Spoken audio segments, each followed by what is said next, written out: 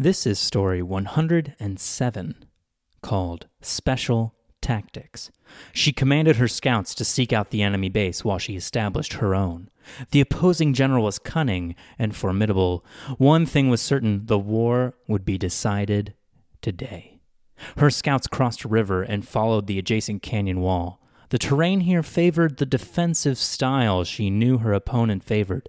She ordered her scouts up the canyon. She had found her foe. The enemy base was more established than she was expecting. She concluded he must have additional resources funding his army, but from where? She repurposed her scouts to find the hidden second base. All of her alarms blared at once. Her production facilities were under attack from a pair of powerful mechanized warriors. Her front lines were besieged by long-range artillery. If the front fell, her economy would be ruined. If her factories were destroyed, she would be unable to assemble the forces needed to secure victory.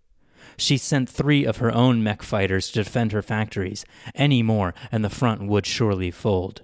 Shells blasted through the armor-plated turret defending her lines. Another direct hit from the artillery, and it would be destroyed. She deployed her special tactics squad to dispatch the enemy artillery, battering her forces. Her production facilities were on the verge of collapse from the fires started by the enemy. Her fire brigade worked desperately to save the critical infrastructure. By a hair's breadth did she repel the insurgent mechs. Her own fighters were less advanced than the enemy's. She lost 3 to their 2.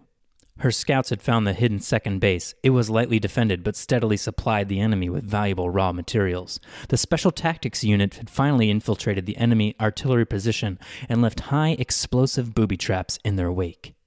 The general saw the explosion all the way from her command center. The 2-pronged attack was repelled, and much-needed reinforcements had finally arrived. There was no time to lose. Knowing her foe from previous engagements, this was the time to strike. The counterattack could not wait. Only 4 of her most elite mech fighters stayed at the home base. They had no chance of defending a full assault, but they could buy the general some time. All of her remaining forces were dispatched to the enemy's second base.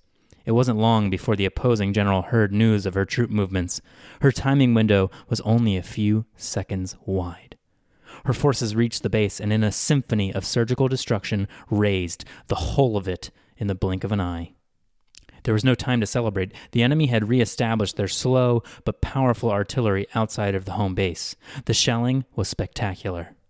The enemy general had set up his artillery's defenses so that they were all but untouchable. The general knew her only chance was to ride out the storm at home and push on directly to the opposing base. She commanded her home forces to do all they could to slow the enemy's advance.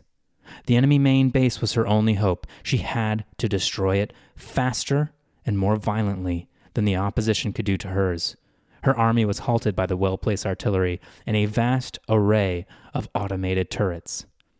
Success or failure rode on the back of her last remaining special tactics operative.